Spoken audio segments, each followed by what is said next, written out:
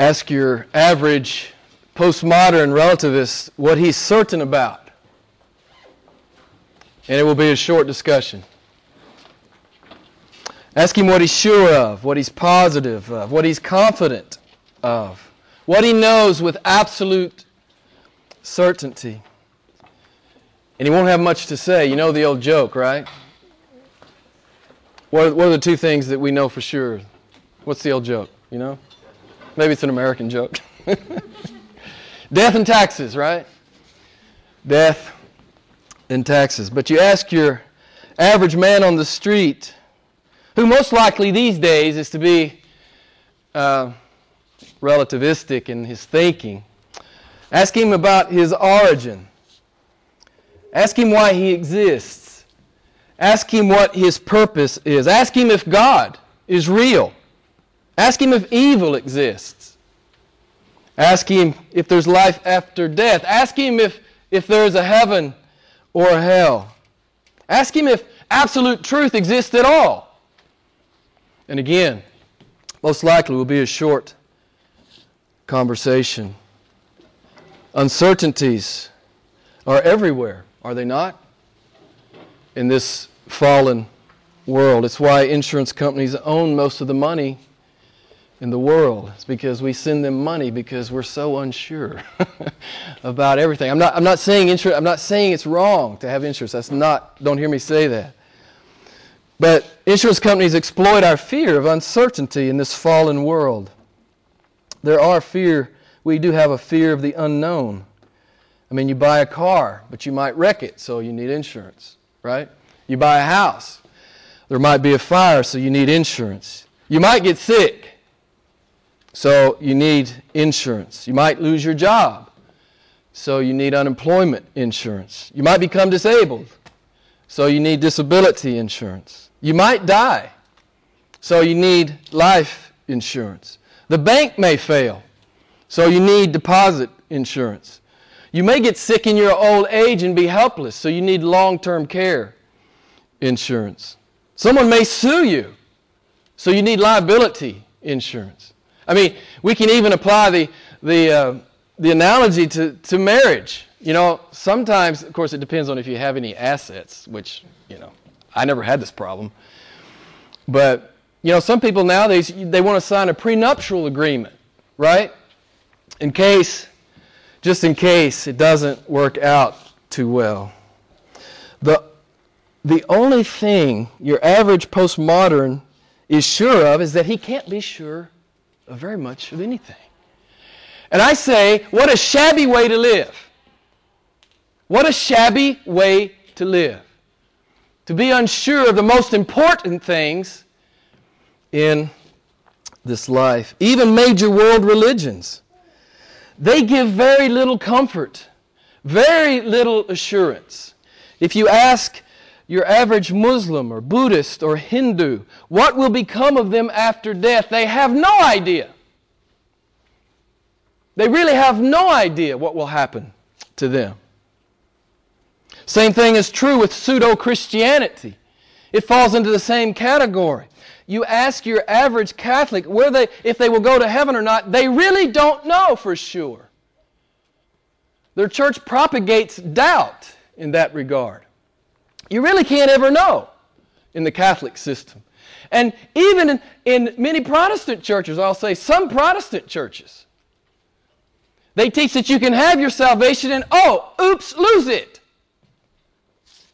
Beloved, you know, all you have to do is read your Bible. It's not that hard. Don't listen to what men tell you. Don't even listen to what I tell you unless you can substantiate it by Scripture.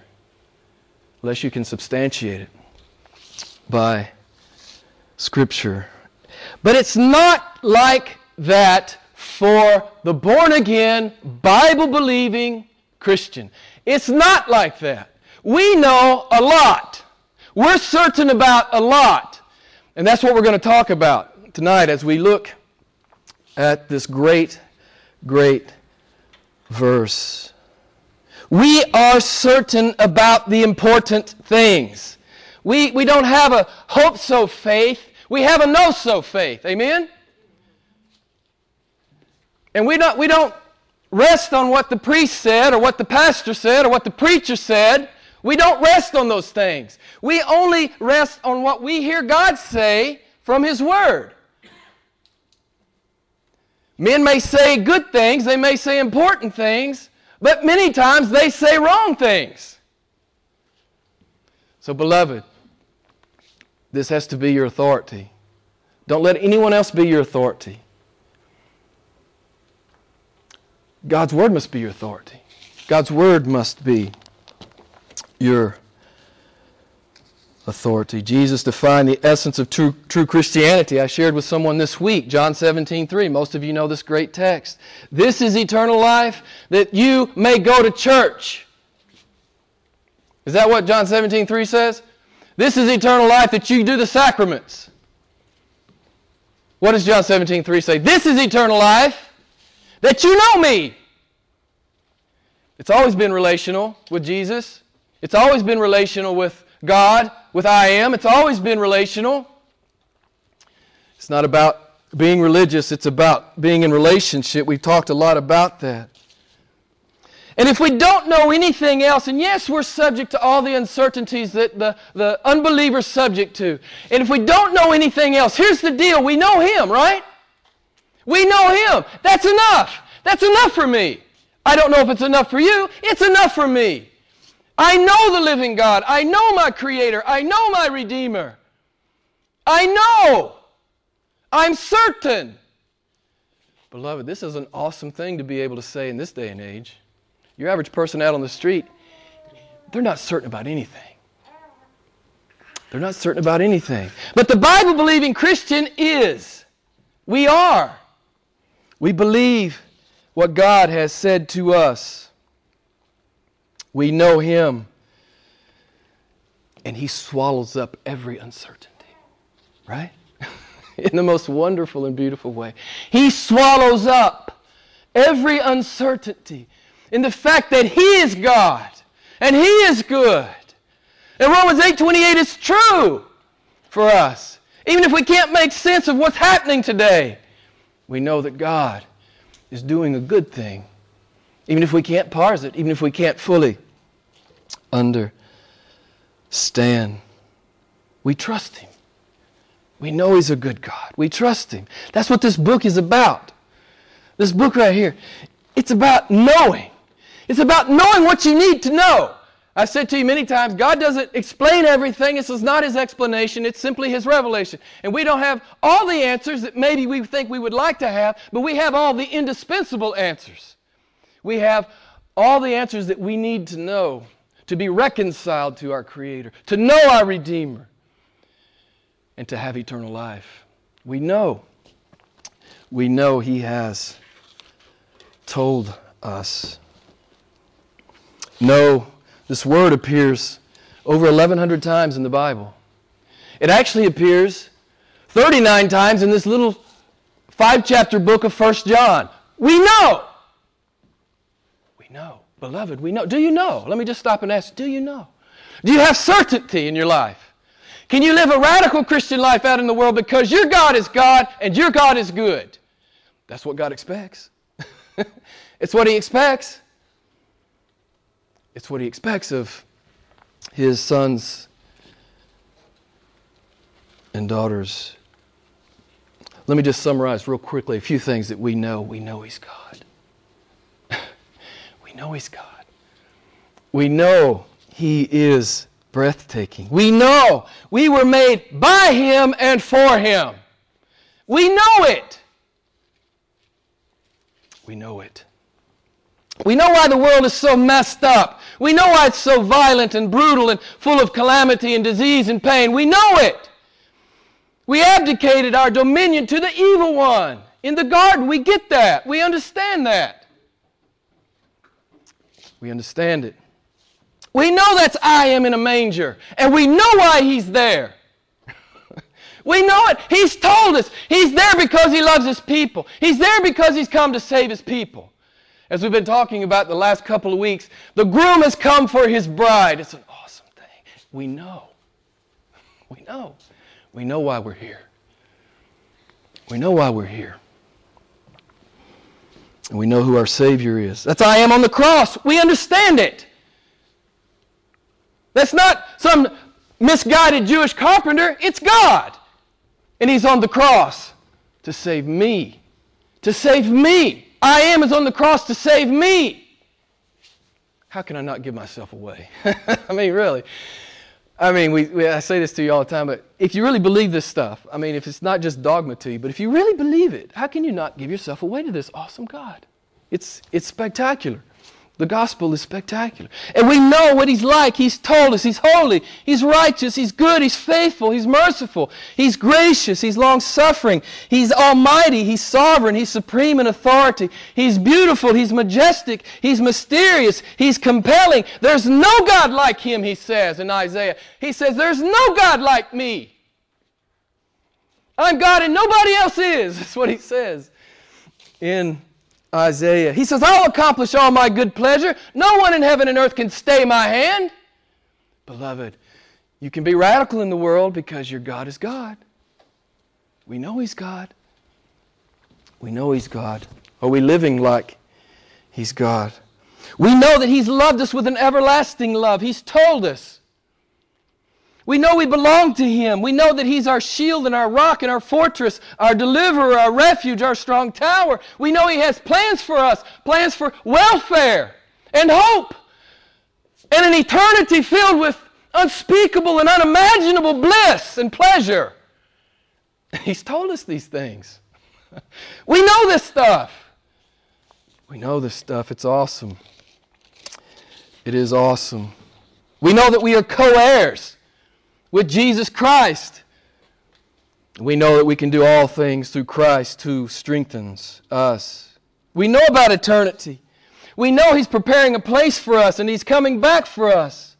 We know that our inheritance is beyond human imagination. We know that we will see, taste, and be caught up in the life and glory of God Himself. John chapter 17. I could go on talking about all that God has told us as a certainty in His Word till I fall over. We simply don't have the time. But I'm trying to make the point. You're supposed to know, and you're supposed to live it.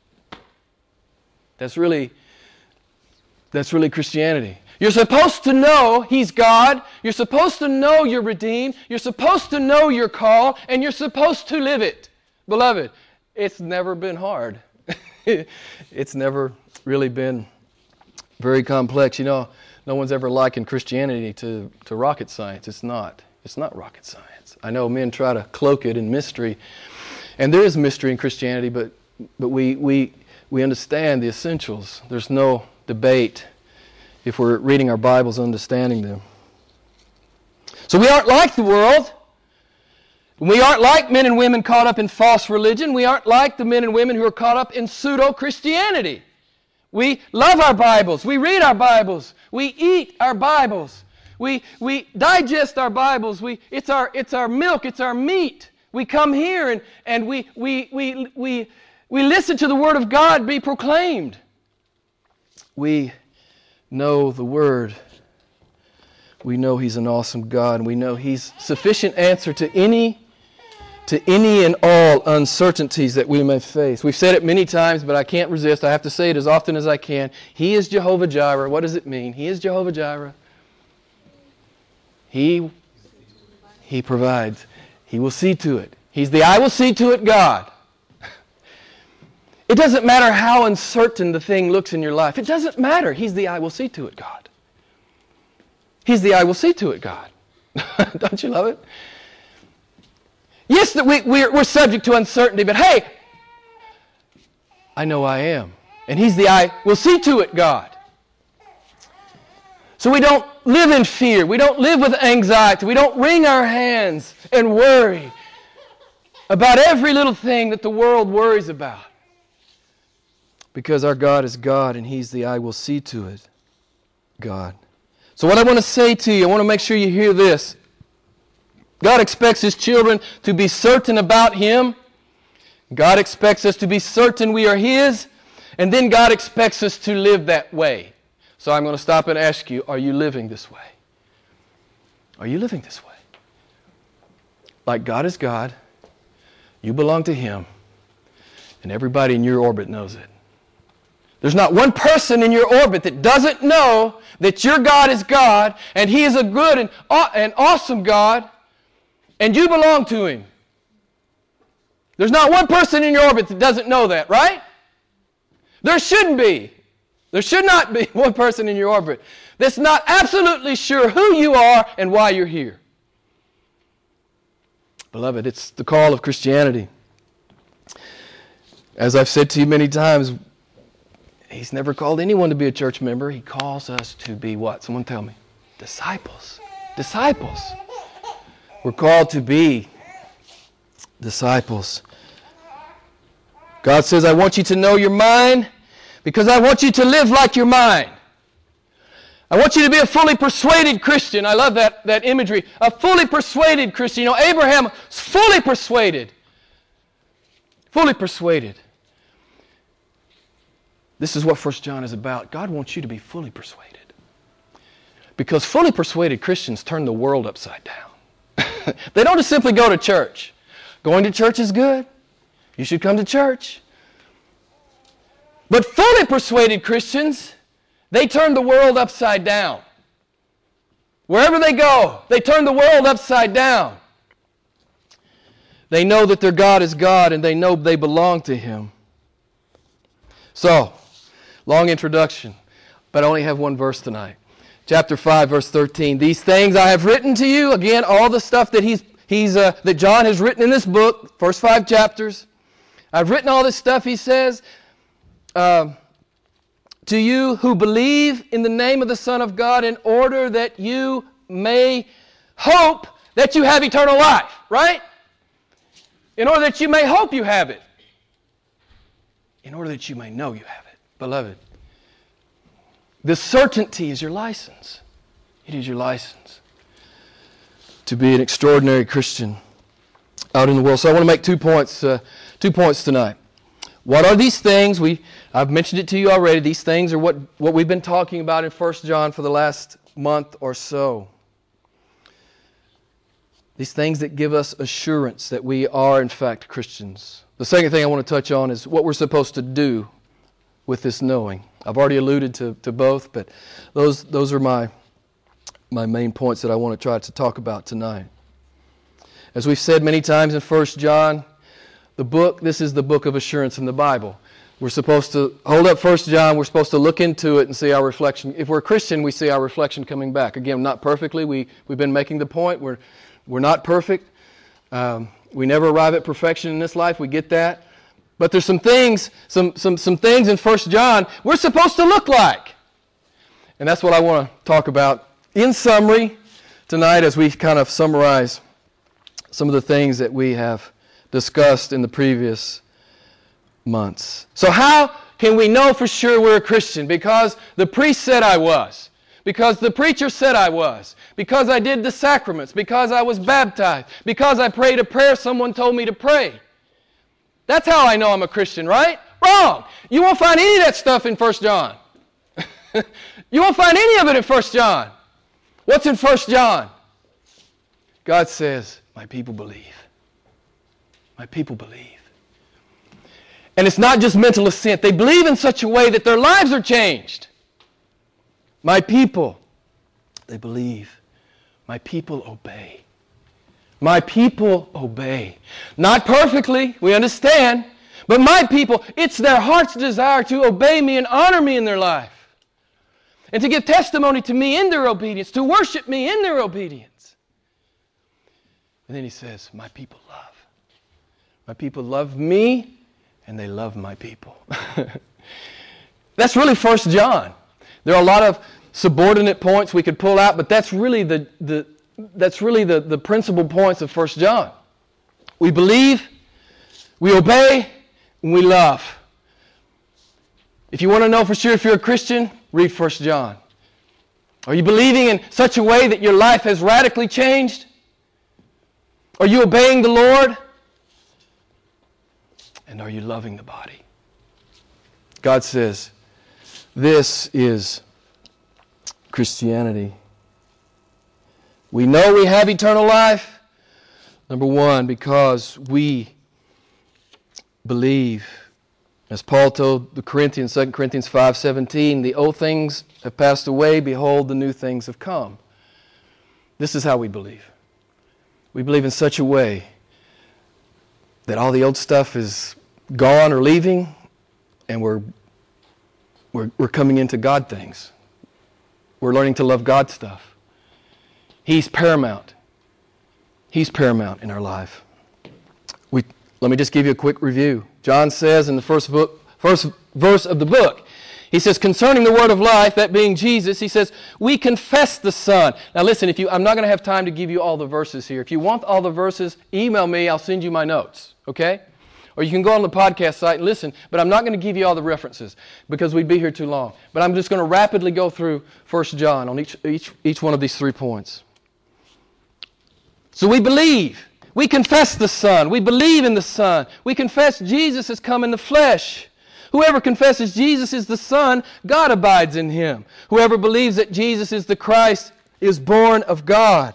We believe that Jesus is the Son of God. True Christians really believe. Now, again, not in some dead, perfunctory religious way, but in a way that changes every day, every single day of our lives. Secondly, the authentic Christian loves to obey Jesus Christ. Again, none of us do it perfectly, but it is our heartbeat. It is our desire to obey the Lord, to honor Him in that way. John says, again, just some verses throughout the book, the true believer practices the truth. The true believer walks in the light. He keeps the Lord's commandments. He keeps His word. He abides in Him. He practices righteousness. We do not practice sin. We observe His commandments. For this is the love of God, that we keep His commandments. There it is. It's just as plain as it can be. God says, my people obey. And there's that kind of line in the sand verse, 1 John 3:10. By this the children of God and the children of the devil are obvious. How? How are they obvious? Anyone who does not practice righteousness is not of God. It doesn't matter how religious they are, even if they're religious in a Christian way. As we know what Jesus will say on the last day, we know from Matthew chapter 7, there'll be many. He doesn't say there'll be a handful. He says there'll be many. They'll say to me, I did a bunch of cool stuff in your name, Jesus. And Jesus will say, I don't know who you are. So we know there's much deception, even in the Christian circle. There's much deception. So he says, the children of God and the children of the devil are obvious. Anyone who does not practice righteousness is not of God, nor the one who does not love his brother, which is the third point. The genuine Christian loves and serves the body of Christ. We've talked about it over and over and over and over and over again. You know? This is really, I guess, the principal point of 1 John. Don't say you're a Christian and not be loving and serving the body. You're probably deceiving yourself. Don't say you're a Christian. Don't claim to be a Christian, beloved, unless you're really loving and serving the body of Christ. This is what Christians do, according to the Word of God. According to the Word of God. Just a few verses. The one who loves his brother abides in the light. We should love one another. We know we've passed out of death and into life. Why? Because we love the body. We love one another as Jesus commanded. Everyone who loves is born of God and knows God. The one who does not love does not know God. We ought to love one another.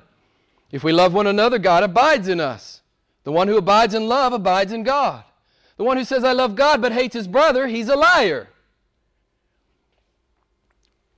It's very clear.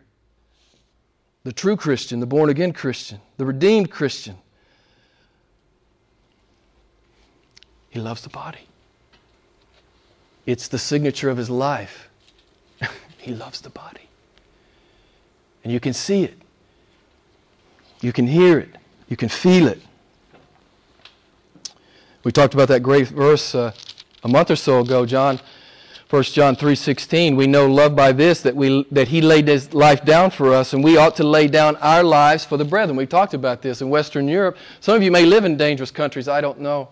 But in Western Europe, we're not going to be martyred. What's he talking about? I've said it to you many times. He's talking about laying your life down in love and service to the body. Using your gift in the body. Using your resources in the body. That's what he's talking about. I was listening to a MacArthur sermon just last week just for entertainment. This is what preachers do sometimes for entertainment. You know, on Matthew 25. And, he's talking about, remember Jesus separates the sheep and the goats, you remember? And he said, you loved me. You came to me. You fed me. You clothed me. Enter into your inheritance. And to the goats, he said, you never did any of those things. Again, we're not saved by works. We get that. I don't want you to misunderstand me. But if we're real Christians, it's flowing out of our life. And they said, well, Jesus, when did we do that to you? He said, when you did it to the least of my people, you did it to me. Isn't that an awesome thing? Jesus says, man, if you just give a cup of water to someone, God says, I tell you the truth, you'll never lose your reward. So the believer is loving the body. The believer is giving to the body. The believer is serving the body. The believer is using his gift in the body. This is what it means, in part, to be a Christian. In the first 3 verses of chapter 5, the Lord basically summarizes all that we've just said. I'm just going to read it to you. Chapter 5, verse 1, whoever believes that Jesus is the Christ is born of God. He believes, right? And whoever loves the Father loves the child born of Him. He believes and he loves. Verse 2, by this we know that we love the children of God. There it is again. When we love God and observe His commandments, we obey. There it is. We obey. Verse 3, for this is the love of God, that we keep His commandments. There it is again. And His commandments are not burdensome. That's the whole book right there. 1 John 5, 1 through 3. That's what the Lord is saying to His people. These are the hallmarks of true conversion. Belief, obedience, and love. Belief, obedience, and love. So when someone says, why should God let you into your heaven? Well, why should God let you into heaven? We understand. It's all based on the grace of Jesus Christ. We get that. But we have some sense that our life has been imperfectly, but at least in part, it has been about the fact that we believe, and we live like we believe. We obey, and we love. This is Christianity. This is Christianity. So we get it. We know we're His. So what are we supposed to do with the fact that we know that we have eternal life? So this will be the second major point that I want to try to discuss with you. As we mentioned 2 weeks ago, the Holy Spirit prompted John to write the gospel for this reason. You'll remember John 20:31.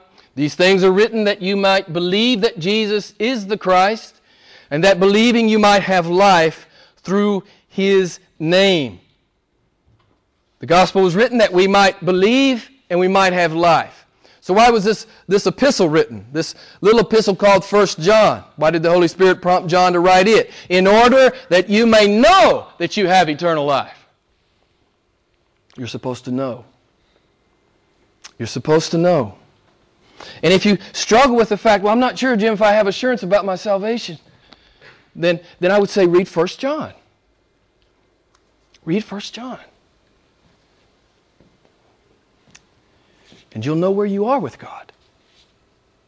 It's not hard. It's not hard. God reveals Himself that we might believe, have life, and know that we have life. Why does God want us to know that we have life? Again, that we might be fully persuaded Christians and that we might live like we are fully persuaded Christians. You remember a month or so ago we looked at chapter 5, verse 4 and 5. Don't you remember that great text? What does that text say? We are what? What are we as a child of God? We are Does anybody remember? It's a real famous athletic logo. Some of you probably have it on your person right now. We are Nike. We are overcomers. We are Nike. Nike is how it's pronounced in the English world. It's Greek. Nike. We're overcomers. We're victors. We overwhelmingly conquer in Christ. Man, you got to be a fully persuaded Christian to be a conqueror, to be a victor. This is what God wants us to know. We're Nike. Just do it. As Nike says, just do it. Just go do it. Just go do the Word, beloved. Just go do the Word. How do we overcome the despair, doubt, and uncertainties of the world? We know our God is God. We know He's a promise keeper. We are Nike.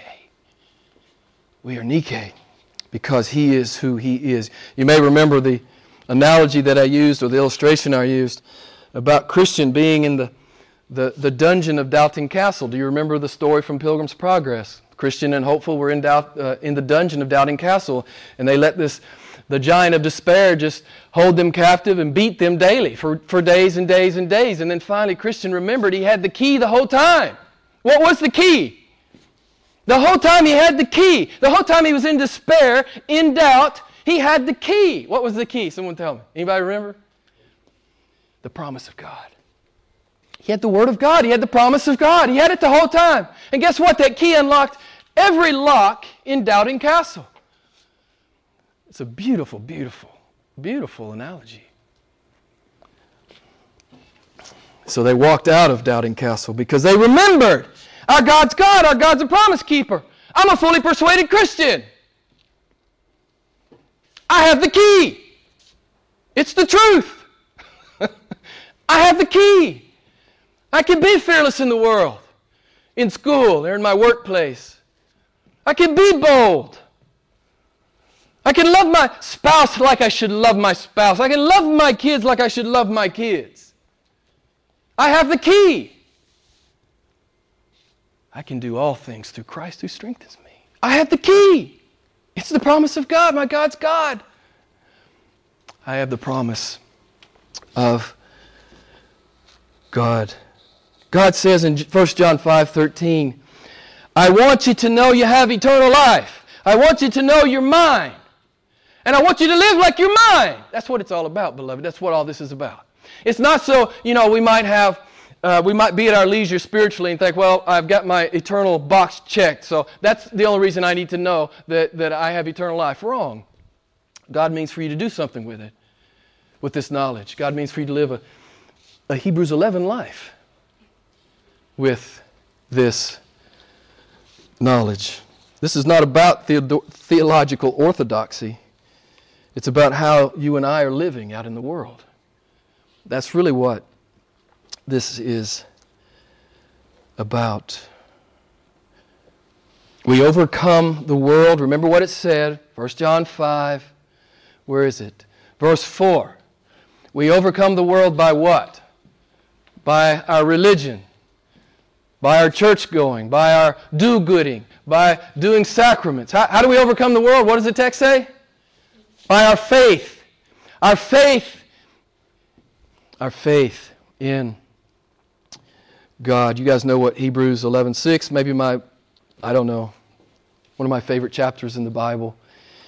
Without faith, it is impossible to please God. So let me ask you, where is faith in your life? Is there faith in your life? Is your faith visible? God expects your faith to be manifest. This is what He's talking about in Matthew 25. Well, you came to me and you ministered to me. Their faith was manifest. It was real. It wasn't theoretical. It wasn't theoretical. It was real. God expects our faith to be manifested in our lives. So, Christian, are you pleasing God right now with your faith? Are you living your faith? Are you living by the promise of God? Are you pulling out your key called the promise of God and using it? Have you built your life around who He is? Are you living your life like He's the I will see to it God? Some simple questions for us tonight. God wants you to know you're His because He wants you to live it. This is really an important verse for all of us. This is an important verse for all of us. You know, I've heard this taught many times. Well, God just wants us to know so we can be at our ease theologically. We understand we have eternal security. That's great. That's great. We do have eternal security. That's great, but that's not all it's about.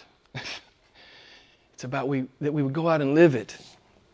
That we would go out and live it. Hebrews 11, we must not only believe that God is, we must believe that God is, someone tell me. What? A rewarder. You must believe God is good. You know, you'll never really take a risk with God unless you really believe He's good. This isn't a character issue. God says, okay, you believe I am, that's great. Well, what kind of God do you believe I am? Do you believe I'm good? Do you believe I keep my promise? Live like it. Do you believe I reward those who seek me? Live like it. Live like it. And I got to tell you something. Many of you could give testimony in this room. It's so much fun because He is a rewarder. Amen? He is a rewarder. He's a promise keeper and He's a rewarder. And you find that out when you stick your neck out a little bit, you know, and you do the hard thing in obedience. And He shows up. And there's a ram in the bush. Right? I had a guy down in Doha. He said, Jim, I think I told you this already. I'm sorry. I'm old, I forget. But, you know, he said, Jim, man, he says, I want to encounter God. I said, have you been to Mount Moriah? Have you been in the lion's den? Have you stood where Stephen stood? That's a God encounter. You want more of God? Go to Mount Moriah. Do the hard obedience. Do the really hard obedience. You'll have a God encounter. Absolutely. God always comes to His people when they're on Mount Moriah, as Abraham was. Or in the lion's den, as Daniel was. Or in the furnace, as Shadrach and Meshach and Abednego were. Or He was there with Stephen, as we know, as Stephen was stoned. Beloved, do you know that He's God? And do you know He's good? And the most important thing is, are you living like these things are true? That's really the point. That's really the point for us tonight.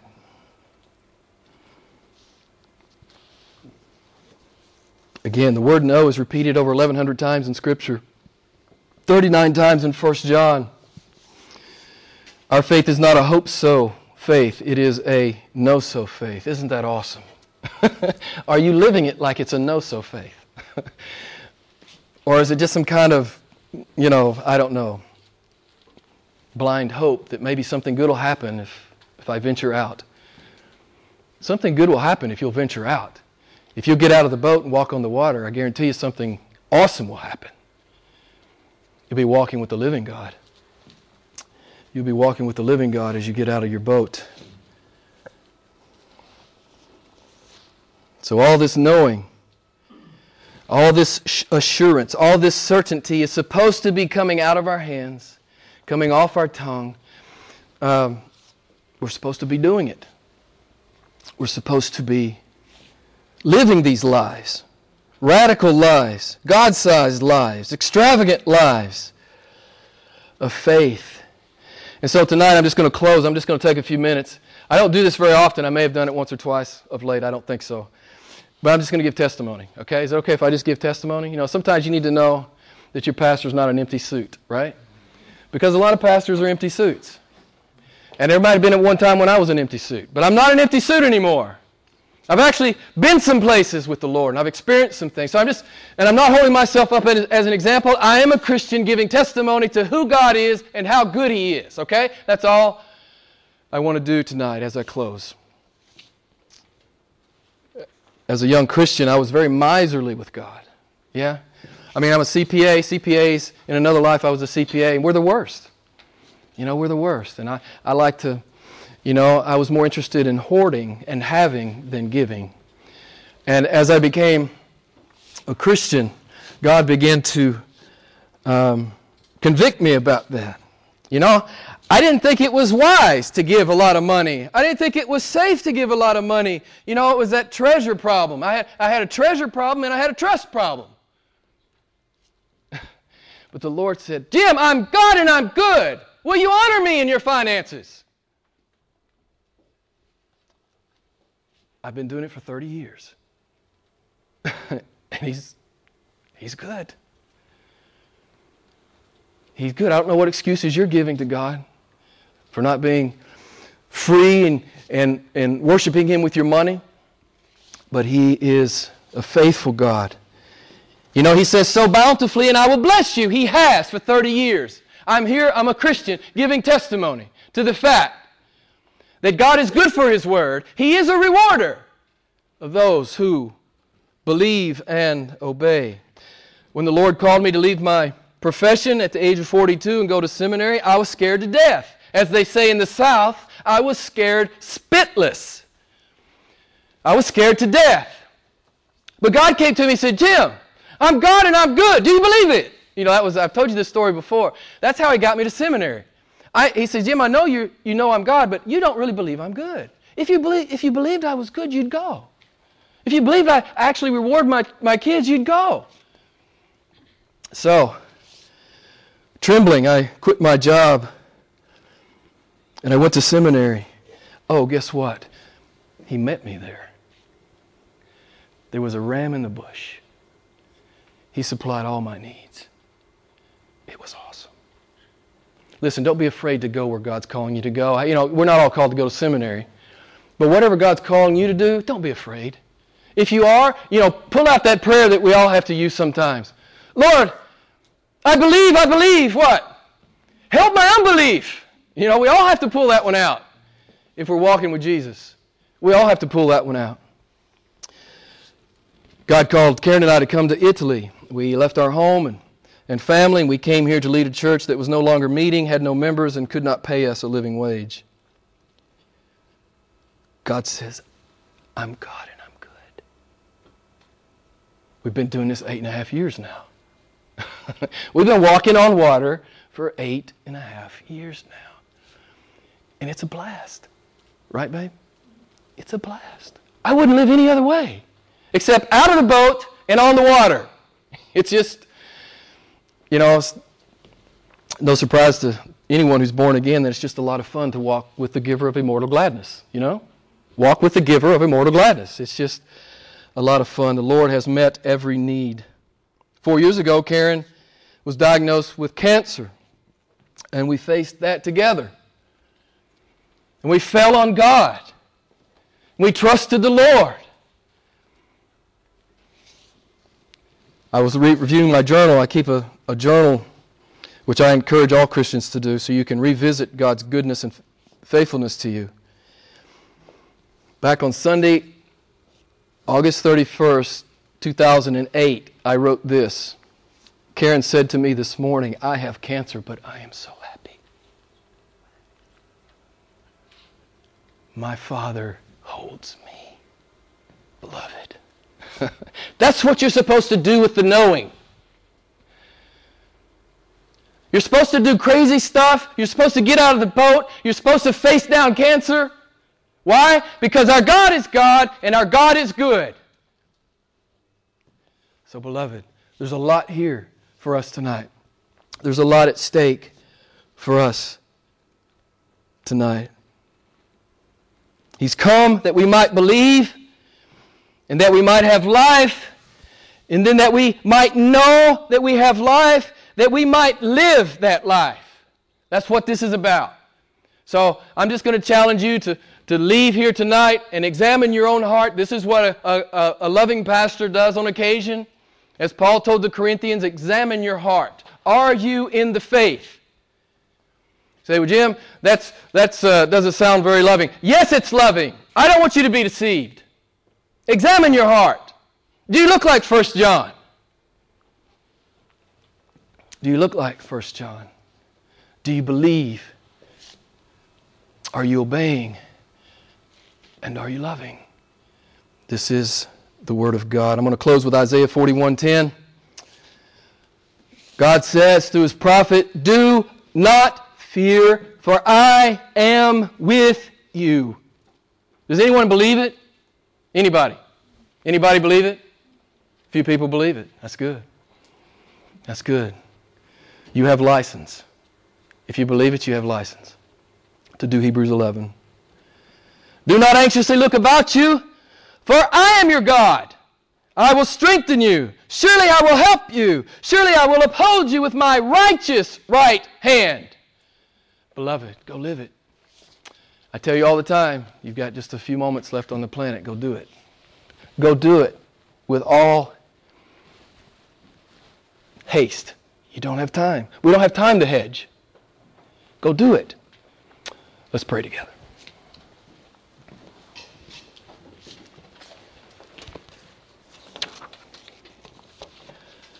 What a great God you are. A God who sets us free from all uncertainty, from all anxiety, from all manner of fear and doubt, because you're God.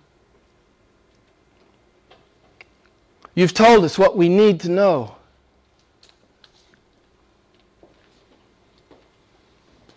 You've told us all that we need to know. Essentially, that you're God and you're good. And you're a promise keeper.